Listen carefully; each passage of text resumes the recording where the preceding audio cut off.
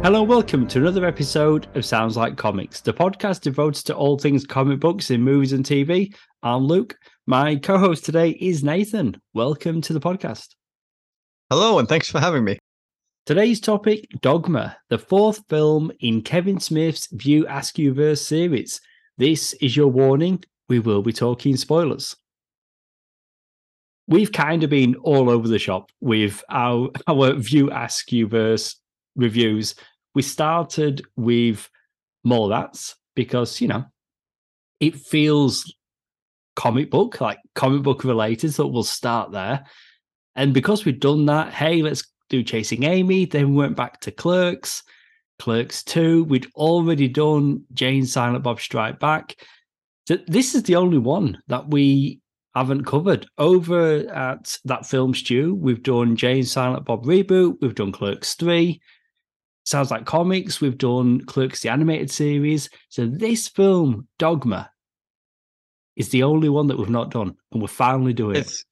It's eluded us for quite some time, hasn't it? And you're right, we've been very hodgepodge with our chronology in covering Kevin Smith. But I guess it's high time we got around to this one, and it's great to finally be doing it. Yeah, absolutely. It's just, with the scheduling, and I just kind of figured for the longest time, the guys at Rewind and Review were going to do Clerks. Anyway, so that's why it's a little bit all over the place, but it's okay.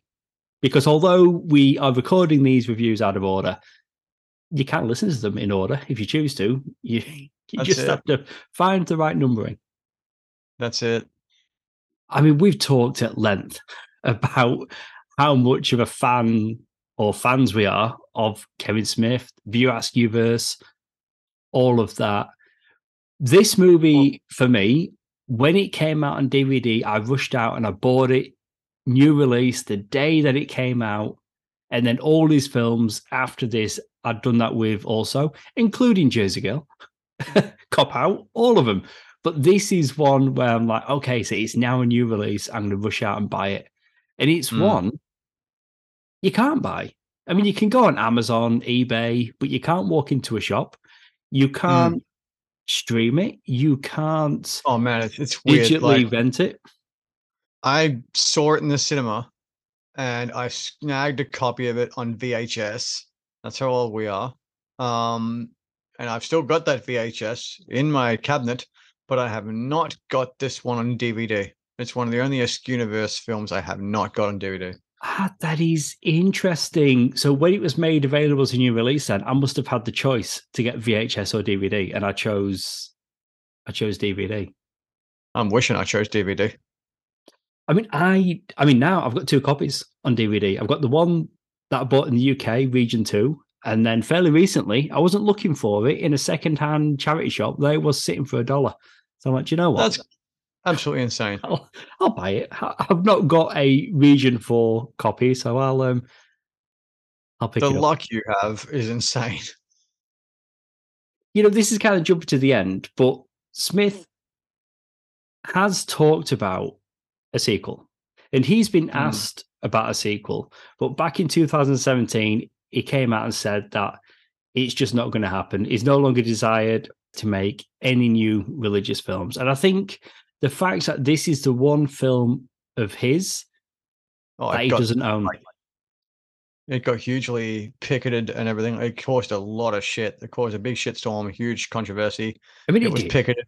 It did. But what I'm talking about is like this film, like he doesn't own this film. Like he can't do anything with Dogma. It's why you can't buy it. It's why you can't stream it, rent it, because he refers to this film as being held hostage by the Weinsteins.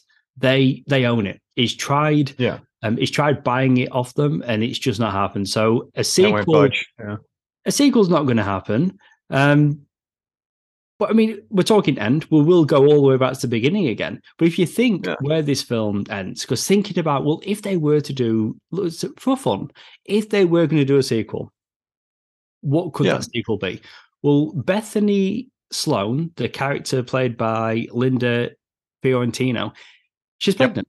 She's going to have a... That's right. She has... Yeah. She's a descendant of Jesus Christ for the purposes of the film.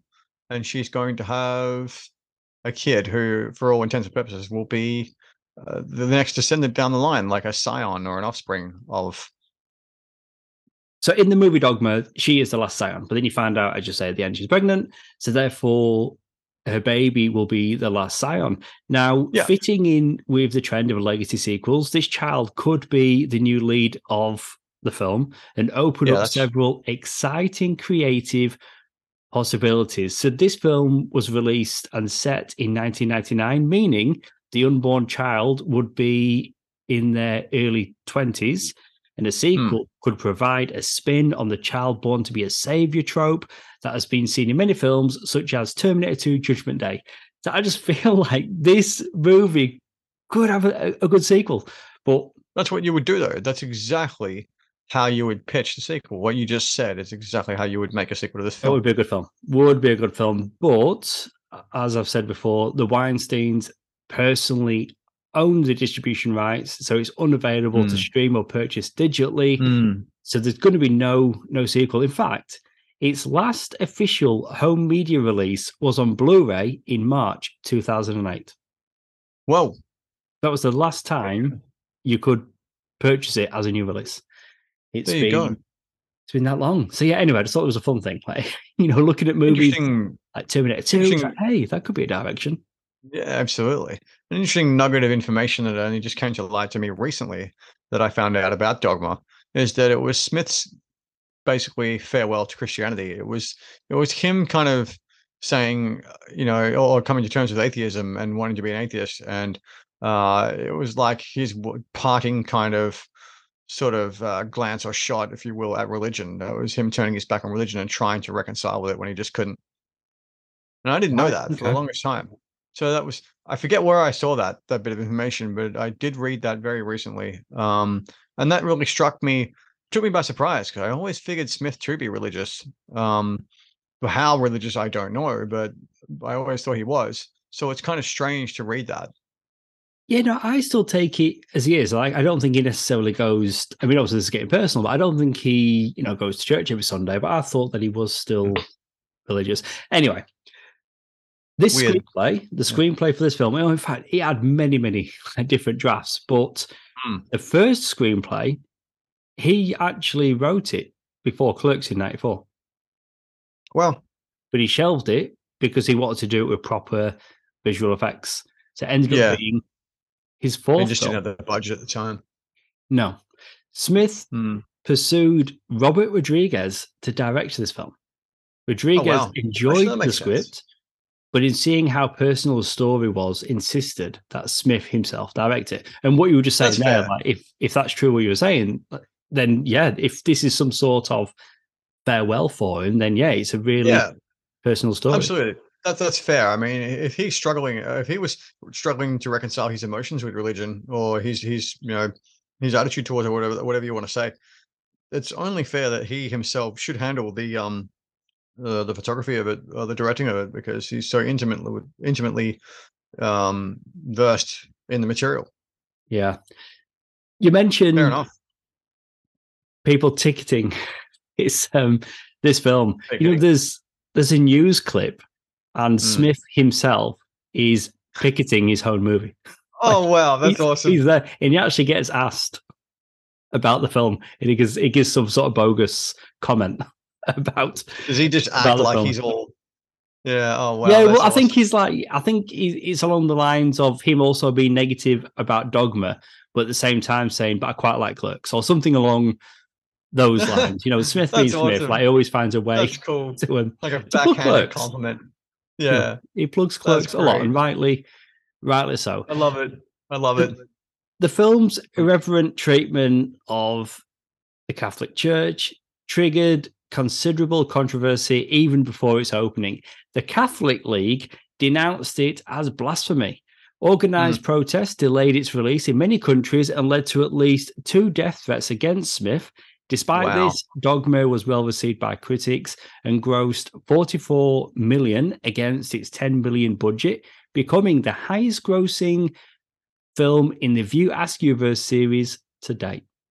So there you go. It was financially. I find it amusing that the pop culture world receives it really well and critics receive it really well, and yet the conservative religious world cracks the absolute shits at it. But this is a completely different thing, isn't it? So if we go back to Clerks and then Mallrats, and then I love Mallrats. Mallrats is still one of my favorite Smith films, but it wasn't that well received, didn't do that good at the box office. Of course, like almost all his films got cult. It deserved status. It did, and it's again cult status. Like it's found an audience later in life, whether it was VHS, DVD, whatever. But then it's kind of like the guy that did Clerks, then did Chasing Amy. It's like, right, okay, so critically, it was being well received again. So it's an interesting trajectory, isn't it? So from Clerks, and then what some would say at the time was a misstep with Mallrats, and then he's back on track with Chasing Amy. Yeah. And it's a shared universe. So it's like, what are you going to do next? I love it. Angels, demons. And it's like, wow. This was different. Yeah, I know what you mean. This was different. In this movie. This didn't have different. This didn't have the shared universe element to it. I know what you mean. It did feel a bit more standalone. No. Well, no. 100%. I'm not saying. I mean, this is, of course, a shared universe. Like completely. Like actors are coming back. Characters are in it. Like Brian O'Halloran is in this movie as Dante Hicks. Like the Quick Stop, Jay and Silent Bob. So it is a shared continuity. What I'm saying is, like, concept-wise, all of a sudden, what started in Clerks now has this. It's a world with angels, demons. All of a sudden, the supernatural is a thing. So that's what you're saying. Yeah, I mean, absolutely, it is shared continuity, and we've talked about the graphic novel a number of times. Chasing Dogma. Yes, we've mentioned it a couple of times. Obviously, Chasing Amy happened. Well, we both got it. You've got it as a trade. Correct me if I'm wrong. I do in the UK, but whenever we talked about it, I don't think we've quite agreed on what it's actually about. You said one thing, I've said another thing. So I'm like, do you know what? It might come up, and I know I brought it up. So I'm going to get the facts. Chasing Dogma is a comic book miniseries that chronicles the events of Jay and Silent Bob between their films Chasing Amy and Dogma. Where I think the confusion has come in, it's Suzanne, the monkey. I think that's where the confusion's come in. So where it actually fits, and that's why I think we've been a bit back and forth with each other. So the story of Chasing Dogma, Jay and Silent Bob get the idea that if they go to the town of Sherman, Illinois, where most of John Hughes' movies take place, they could get chicks and be the blunt connection. Along the way, they encounter Holden McNeil, wildlife marshals, and monkeys. It was originally published in Oni Press in 4 issues as Jay and Silent Bob in 98 and 99, later collected in trade paperback by Image Comics. Now, the reason why I want to go through all of that is because whenever we talked about this on previous Kevin Smith episodes, we've not had that information in front of us, and both of us have been recalling it slightly differently. So we're both going on our own memories. And You're right. And Susan the monkey is the common denominator here because she throws us both off because she was a plot device used at the end of Mallrats, but she doesn't come into effect cinematically speaking until Jay and Silent Bob Strike Back. Exactly. Which took elements from this trade. Yes, it messes with the canon a little bit. So I think that's where we must have brought it up or talked about it when we reviewed Mallrats. Oh, we've both read it. So now we know where it takes place. And I've got that trade somewhere in the UK. But this film, though, Smith once again, Silent Bob. We'll start with him as he's the director. If we're looking at his dialogue, he speaks a total of 3 words in the whole film. Yeah, no ticket. Yep, when he's on the train. And thanks. That's it. That is after Rufus talks to Jay before going back to heaven. That's it. I mean, he is Silent Bob after all, but that's not a lot. That's not a lot. I mean, as always with Smith as Silent Bob, we get a lot of face acting. We're getting a lot of expressions, raised eyebrows. All of that. There's a lot with his face. Yeah. Yeah. And Jay, as always, Jason Mewes, out of the two, verbally at least, he's doing Oh yeah, all the heavy yeah. lifting. The little stoner's got a point. Yeah.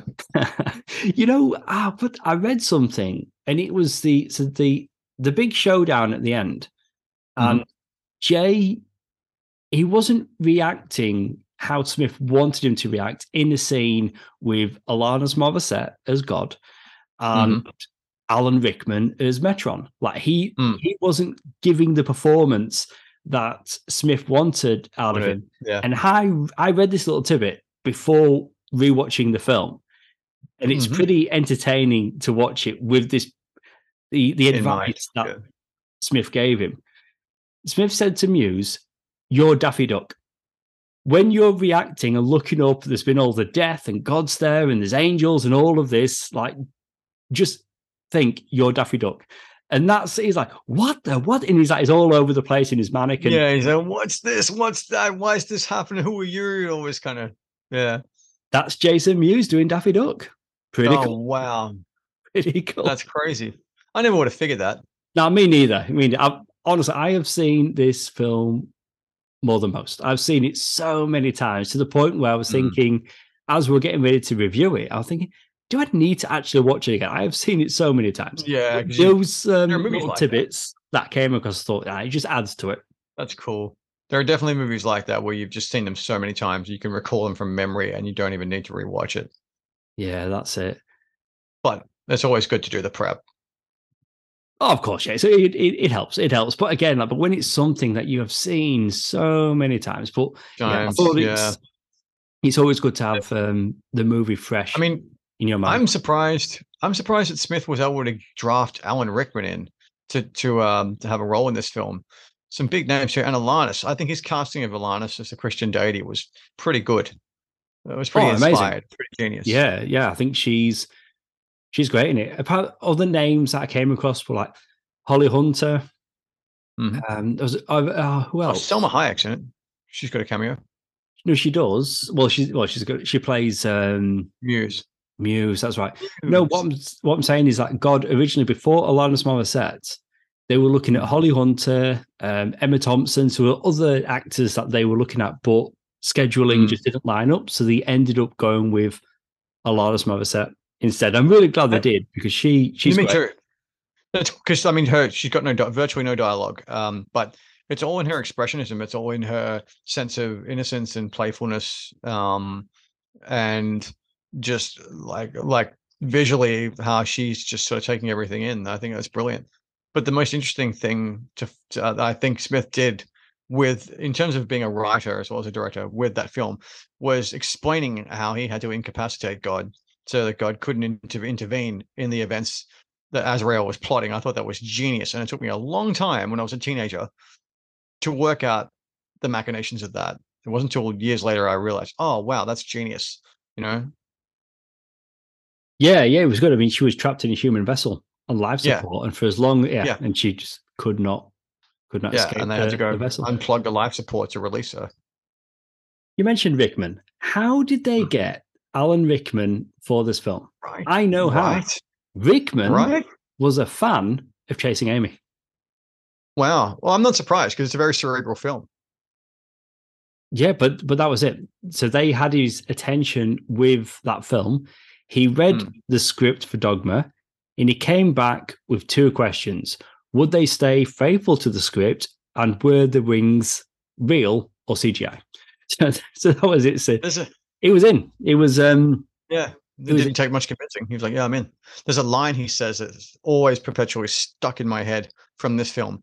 That film where he's explaining to Bethany the consequences of what's happening with Bartleby and Loki. And at the end of it, he says, thus negating all existence. And I've never forgotten that line, just because of his lisp and his accent, thus negating all existence. And I say it to myself all the time. I don't hear a lisp. What, Rickman? I reckon he's got a lisp. Do you? Yeah, thus negating all existence. Do you know what? Sometimes you're okay with impressions. This is not one of them. That's okay. That sounds like someone from a Carry On movie. It's a line that's stuck in my head, and I've just never forgotten it. I mean, the line's valid, but Yeah. A girl in a PJs. You ask so many questions. Yeah. He really is great in this. Like he He's really, good. I mean, He's good. you know, he's great value in everything, but especially really enjoy him in this. And we've got Ben Affleck. You know, we first Yep. got him in Mallrats and again Chasing Amy. And Yep. now for the third time with Smith, Dogma, playing Bartleby. The wrathful, vengeful, scorned angel. And it always struck me, you know, growing up watching the Incredible Hulk TV series from the 70s, and he's got that line, you know, when third act, the police turn up at the church, and Affleck quotes from the show when David Banner, played by Bill Bixby, said, "Mr. McGee, don't make me angry. You wouldn't like me when I'm angry." And of course, then snaps the cop's neck. It can be distracting at times, not to the point where it takes away from my enjoyment, because I just still really like it. But even characters like Metron, like Rickman, he's quoting Bionic Woman. We can rebuild her, make her stronger, faster. Yeah. It does take you out of it. I mean, it's fun and it is what it is, and it's View Askew-verse and all of that. Kevin loves pop culture, and he does, and I do too. But if it's infused in everything he does. Affleck, fine. It's just something about Rickman doing it. I don't know. It's it reminds me a little bit. You know, his character in Galaxy Quest doesn't necessarily like doing the quotes and stuff. I think of that a little bit. Whenever Rickman's saying something pop culture related in Dogma, it's like, did the actor actually enjoy it? You have to wonder. Maybe he kind of got a chuckle out of it because it's so against type for him. It's so against what he knows because he's such a highly trained thespian style actor. I mean, that's it. But as I say, he clearly, you know, he read the script, liked the script, didn't want any changes. But but with him in particular, again, like, you know, the Incredible Hulk line, the quote, it's fine. It's okay. Affleck saying it. He just, I don't know, just jumped at me a little bit differently when it was Rickman. Matt Damon as Loki. Not that Loki. He was good. Not the MCU Loki. This is a different Loki. This is an angel. Although, not the Norse god. Years later, in Thor Ragnarok, Matt Damon does play Loki in the stage play, which is pretty cool. Nice little aside. Yeah, a nice little aside. He does reprise. Interesting. He does reprise the angel Loki in another Smith film, and it was recent too. The film just escapes me. Jay and Silent Bob reboot, which is excellent because watching this movie, Loki dies, but no, wait, there's more. In a fourth wall breaking monologue, he explains after the events of Dogma, God once again banished him to Earth, and this time to the Mediterranean Sea, where he was rescued by Italian fishermen after getting amnesia.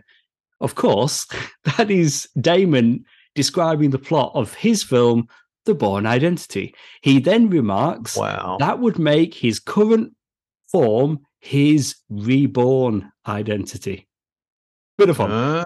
Bit of fun from Damon there. So that was him back as Loki. But yeah, so it's sort of like he's recounting where he's been all this time. And he's fourth wall within a fourth wall. Yeah.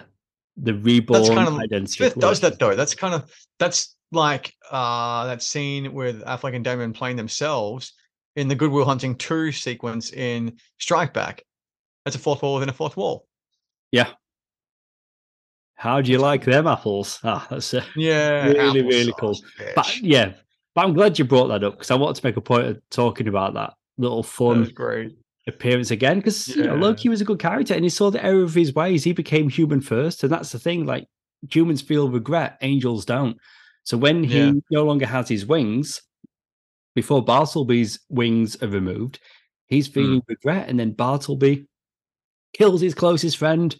Yeah. There's so much drama and violence. I know. Normally get violence and death in these. We even get a shit demon, you know. Always a low moment, a lowbrow moment. Shit demon in this movie. It's horrible rubber suit. It is. Yeah, it's fine. Yeah. Corny, but it's cool. It's tacky, but it's fun. Mentioned Linda Fiorentino already, so she's Bethany, so the last Scion. There's a name we haven't mentioned. I think I touched on her once before, but we don't need to get too bogged down on this. But she and Smith did not get along at all. And after this film wrapped, they didn't talk to each other for the longest time. I think it wasn't until they reconnected after his heart attack. Like, it had been so many years later, and he apologized to her for some of the things he'd said over the years. It was this whole thing where they didn't get along. There were days on set where they wouldn't talk to each other. And if you think about Smith and Fiorentino. Yes. If you think about it, like, so many of these actors he works with over multiple films. She's one of the few that you don't see again. Never appears again in any one of his films. I mean, Alan Rickman. He's not turned. I wonder why they didn't get along. I wonder why there's animosity there. I don't know the full ins and outs. I just know that for the longest time they didn't get along. Yeah. Wow. But she really works in this film. I mean, before this, in '97, I'd seen her in Men in Black. I think that was the first thing that I saw her in. But she's really good in this, and it just makes, for me, the performance more special. The fact that you don't just see her turn up in another film of his playing a different character. True. I do like the scene where she's on the train talking to Bartleby, unbeknownst that he is the very person she's trying to stop, and she's intoxicated, drunk, and she's just hilarious, falling over herself, saying, "How am I supposed to catch these two?" And she's doing that clap motion as in how I catch. Yeah, that was really funny. I thought that was great. The way she did that so well, and just sold the illusion of just being like blind drunk and finding the whole thing absurdly funny, like really well, in the presence of her mortal enemy, the person she's going after, and none the wiser. Affleck, the look on his face when he realizes she's the last Scion. Yeah, that was brilliant. It's really well done. It's kind of similar years later, when Spider-Man Homecoming, where Peter Parker is in the car with Michael Keaton, Vulture, and then Keaton figures out that Peter Parker is Spider-Man. And that just that expression, that's really good there. And we get it here from Affleck. I love that. It's that recollection, that kind of look of horror, that look of, oh crap, this is the person who's trying to get me. Yeah, it's very cool. It was awesome. I love that moment. Very well done. Earlier on, after meeting with Bethany, Jay says, "It's like I'm Han, you're Chewie, she's Ben Kenobi, and we're in that fucked up bar." A bar again. The scene, fucked up bar again. But the scene transitions are done in the same way as the Star Wars movies, wiping instead of just cutting to the next scene. So it's a blatant Star Wars reference, but then he uses the wipe as well as Star Wars, which is that's cool, pretty cool. Little subtleties like that. If you know. If not, you just move into the next scene. It's not a big distraction, but it's that's cool. It's very cool. It's a little tidbit today I was coming across that I'd not known or even noticed before. Let's talk a little bit about the costumes. The hoods worn around the neck of the three angels in the film, Metron, Bartleby, and Loki, represent their halos. Oh, wow. Never knew. That's what it is. So never knew that either. Their hoods on their backs are to represent their halos. Not only all angels are identically dressed except for the color of their clothes. They are wearing the same outfits. So I thought, holy crap. Honestly, never noticed. So their hoods are halos. Oh, it's cool. Yeah. So that's brilliant.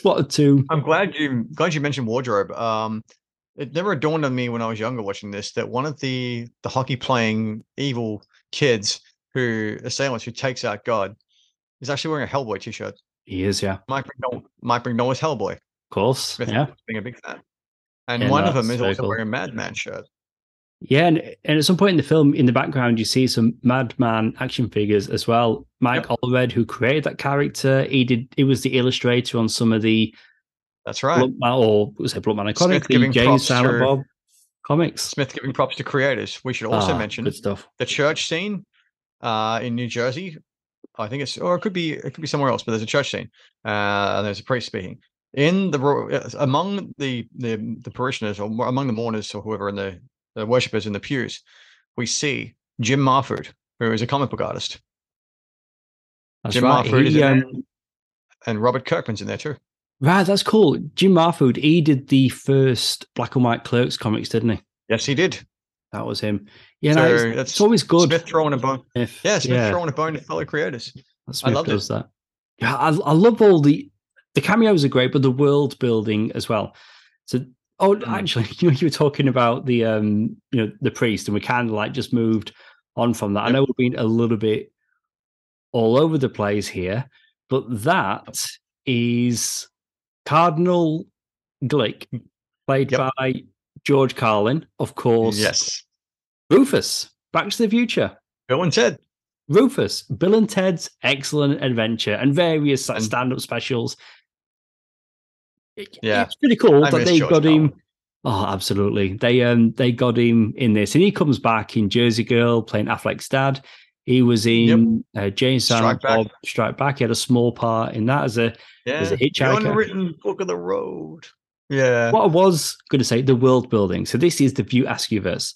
This film is the first appearance of a movie's restaurant in a Smith film, something that becomes a recurring establishment in future View Askew films. That's right. And when they're looking down, it's like an aerial shot of the kids' play area outside of movies. It's in the shape of a meat grinder. So there you go, a little bit of detail. But yeah, the world building is something I've always enjoyed from films. And there's a name we've actually overlooked.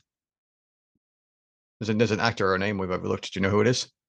Well, there's a couple so far. We've not mentioned Jason Lee yet as Asfield. That's it. Going to mention Jason Lee. Yeah, he's cool. We got to shout out. It's got to shout out my boy Jason Lee. Yeah, I mean, from Mallrats to Chasing Amy, and then in Dogma, yes, I always enjoyed seeing him in this. And then you get the moment where the Cardinal turns out that he's the kind of guy that would bless his own clubs. So when Silent Bob strikes his chest, it damages him and he sends him back. Yeah, it's which is brilliant. It's a great plot device. But yeah, Lee was really great in this. Hell hath no fury like central air. Well, he has that line, doesn't he, where he's like, this is not the, like comparing himself to a Bond villain. Like, I'm not just going to tell you my whole evil. Yeah, that's right. Which is exactly what he does in Incredible. That's great. In the other film. Ever had a holy bartender? Oh, that line. It's good. Yeah, no, he's always good value. She's not in it for too long, but in the opening, we get Janine Garofalo playing Liz, one of Bethany's mates. So she's not in it. Cool as well. Yeah, but she's not in it for too long. I mean, we can go through some of the cameos. When they're in the bar watching the Reign of Terror at the church on the news, the newscaster is Brian O'Halloran, Dante Hicks from Clerks, making his fourth appearance in a Kevin Smith film. Also making a cameo is Jeff Anderson Randall from Clerks as the gun salesman. Several other Clerks actors and actresses also appear as well, as they do in all of Kevin Smith's films. So it's always fun when you see those people turning up. It's interesting that whenever O'Halloran makes a cameo as someone other than Dante, it's another Hicks. It's like the Hicks family reunion. It's like all the different Hickses are it's really cool. Universe. Yeah. Well, we were both reading that recent comic. Yes. Quick Stops. And the fourth and final issue, hopefully they do more. It is all the Hicks guys together, which was different Hicks guys. Excellent. Yes, we'd seen them so good in live action across multiple films. So yeah, in a comic, it was cool seeing all of them come together there as well. Yeah, absolutely. So that made me think of that because obviously you've got the Hicks who's the reporter who's related to Dante and also Gil. That's right. Oh, do you know what? Rufus. We've mentioned Rufus. We've not mentioned the fact that it's Chris Rock. Chris Rock is Rufus. Rock, someone else who would come back in future Smith films. But originally, Smith wanted Samuel L. Jackson or Will Smith. Oh, wow. Can you imagine? That's who I was thinking. I mean, of course, like Smith went on to work with Will Smith in Jersey Girl. The opening of that movie, Smith essentially plays himself. But yeah, that could have been different. But Chris Rock, he's really good in this. He did his best to tuck it back. He absolutely did. Yeah. when Bob gives him his coat. Dude, it's going to be rubbing up inside your armor. Yeah. That was great. No, he was great. He was good in this as well. He was awesome. Chris Rock's great. Always liked the score. Originally, Smith wanted Danny Elfman. That didn't happen. Oh, wow. He was unavailable, but instead, Howard Shore. Now, I've seen his name on many films. He's composed the scores for over 80 films, most notably the scores for The Lord of the Rings and the Hobbit film trilogies. He won 3 Academy Awards for his work on The Lord of the Rings, which is not a small feat. He is also a consistent collaborator with David Cronenberg, having scored all but one of his films since 1979. Shaw has also composed for TV, including serving as the original musical director for the American sketch show Saturday Night Live, 1975 to 1980. In addition to his Academy Awards, Shaw has also won 3 Golden Globe Awards and 4 Grammy Awards. Prolific. Wow. Prolific is an understatement. Absolutely. I mean, that is very, very impressive. So they couldn't get Elfman. They had to settle for Shaw, but they did okay. I mean, what a get for them he was. Just, if we're just looking at the Lord of the Rings films, like the Hobbit films, like just epic, like everything just sounds so big. And absolutely. A film like this, which, bigger in budget to most of Smith's films and the action and just the epic scale, I think Shaw did an excellent job. Okay, so if you're going to rate Dogma out of 5, I will come in at probably 4. And I think probably because when I was younger, I would have given it a straight up 5. But now that I'm older, I don't know, for whatever reason, I'm just going to come in with 4. It's by no means a crap movie. It's by no means, it's not terrible. But I do think there are other films out there of Smith's that strike more of an emotional chord, especially for me, and that have something more to say. But this was good. This was a really good creative venture for Smith, and it seems to be that he had a lot on his mind, and he had a lot that he thought about over a long period of time, and wanted to kind of creatively get off his chest. And some of the casting in it, as we mentioned before, like Alanis, was inspired. So, I would go with a pretty solid 4 out of 5. It's definitely more than I recommend. I'd say check it out for sure. I'm going to come in a little bit higher, but only a little bit higher. And I'm not going to come in at a 5. This is a movie I've always watched and really enjoyed. Unlike you, I didn't get to see it at the cinema. I just missed it. Maybe it got like a limited release in the UK. So picking it up on DVD and really enjoying it. But even this most recent viewing, it's the shit monster. I get it. There's a gag. It's in the strip club. And I don't know, it's crude, which you get with a lot of his films. But I don't know, just something about that character, that creature. Yeah, never quite. Yeah, bit B grade. That's it. And I get it. And it's fine, but it's just shit. Literally. I'm going to come in at a 4.5 out of 5. I mean, like most Smith films, I really, really, really like this film, but not quite a 5, which I ended up giving to all 3 Clerks films. It's perfect trilogy for me, 5 out of 5. But yeah, this is not quite up there, but solid score from yourself, from me with a 4.5. So there you go. Well, that's it for our episode all about Dogma. If you want to contact us about this episode or request a topic for an upcoming show, you can find us on Facebook as Sounds Like Comics Podcast. Nathan, thanks for being on the show today. Thanks for having me. Always a pleasure, never a chore. Thanks for tuning in. We'll see you next time.